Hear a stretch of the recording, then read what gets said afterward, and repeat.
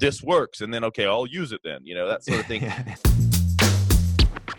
Hey, it's Walter here, and you're at the Think Profit podcast, where we're going to help you develop a rock-solid trading confidence and avoid the potentially endless cycle of system switching.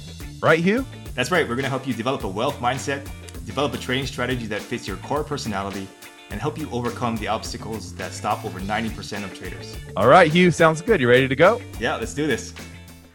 Hey, Walter, how's it going? Pretty good. How you doing, Hugh? Good. Good to see you again. Yeah, exactly.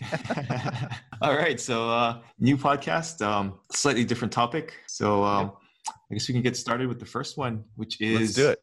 Is psychology or your trading strategy more important? Yeah, that's an interesting question. I guess it's like in science, or in psychology, they're always nurture versus nature. For me, personally, I think I look at it, I did my PhD in developmental psychology. So we're looking at different stages. And so the way I look at trading is kind of the same way, where as traders, we go through different stages, and you may have a different experience to me in terms of, what trading, like what that journey's been like. But I think that there tends to be an overarching commonality among traders, which is essentially that, in the beginning, it's all about the system, and the entry especially. And then later on, you start to learn about the importance of exits. And then maybe you start to get into the importance of your risk rules. Mm-hmm. And the other side, I kind of look at them as two sides of the same coin. Risk and psychology is sort of the same thing. I mean, in a sense that if you really mess with your risk and really ramp it up,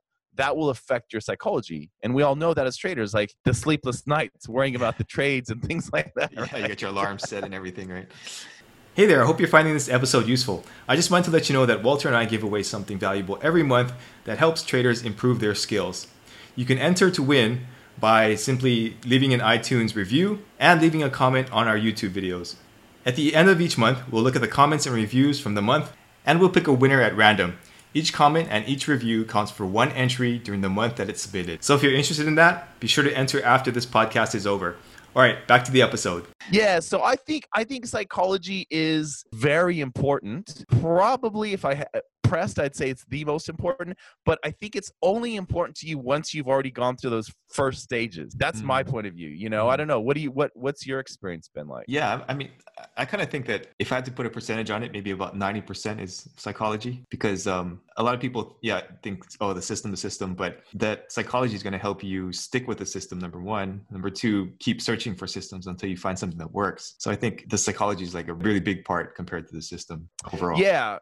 Yeah, and if you think about it, I always like to think the extremes, and then that kind of highlights things, like the importance of things. So, for example, like what you just said, what if Hugh traded a totally different system, right? Would Hugh still be able to make consistent profits? And my answer would be yes, right? Let's face it, there are free systems available right now in the dark corners of the internet that will work, right? Mm-hmm. And you just got to find the one that makes sense to you, right? And yet we still spend all this money on systems and indicators and all this stuff. It's the reality. We want someone to put a stamp on it that we believe in and say, this works, and then, okay, I'll use it then, that sort of thing. So, but then the reverse, what about the reverse? What if, and so I said the system, right? What if you swap out your system? Can you still make it work? The answer is yes. What if you have a pretty good handle on your psychology today and that's all going well, but then in the future you don't? You lose that part? Would you still be able to make money even though you're trading the same system you've always been trading? And the answer is probably no. So I think you're right. I think you nailed it. Yeah. Yeah. What do you think about this thought of like, there's just some basic concepts in trading, regardless of the system, it's always there. So even if you switch systems, you're still looking at a similar type of structure, price structure, or whatever, right? Is that part of that, or do you think it's more of the system? Yeah, I guess. Can you expand a little bit more on that? Because I want to know exactly what you're so like if you focusing on. If you did like a moving average crossover, right? So that's just basically a turning point. So you could do the moving average crossover, you can do the Bollinger Band, you can do the head and shoulders at that point.